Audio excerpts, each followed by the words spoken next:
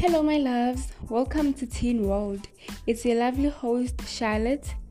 I haven't been producing anything for a while now because I had a lot on my plate. So, have you ever been in love? Man, you gotta love being in love with someone and them being in love with you. Real love is just effortlessly beautiful. It fills your body with excitement and adrenaline. And trust me, nothing could beat that rush. Let's talk about teenage love, shall we? In most cases, teen love becomes this beautiful soulmate love because people find those who genuinely love them. I mean, that person who will love you as much as you do and goes all out to make you the happiest person.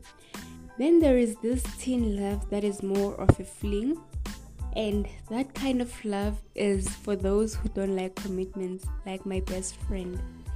He literally gets bored in the first few days of dating. As for me, I love loving one person.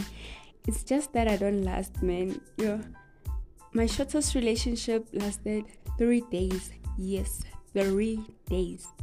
But then, the aim is not to last long if you are not happy. You should put yourself first every time. Then there is this crush type of love.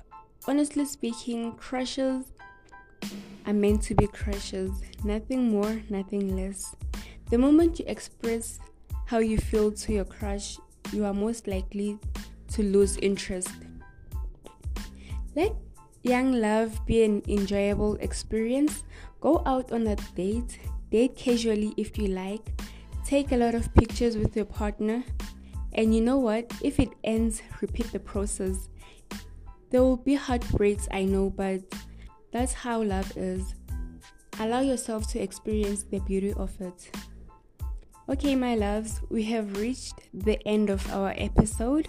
On my next episode, we'll be talking more about what teens go through part 2. Love and be loved. Orange Soda signing out.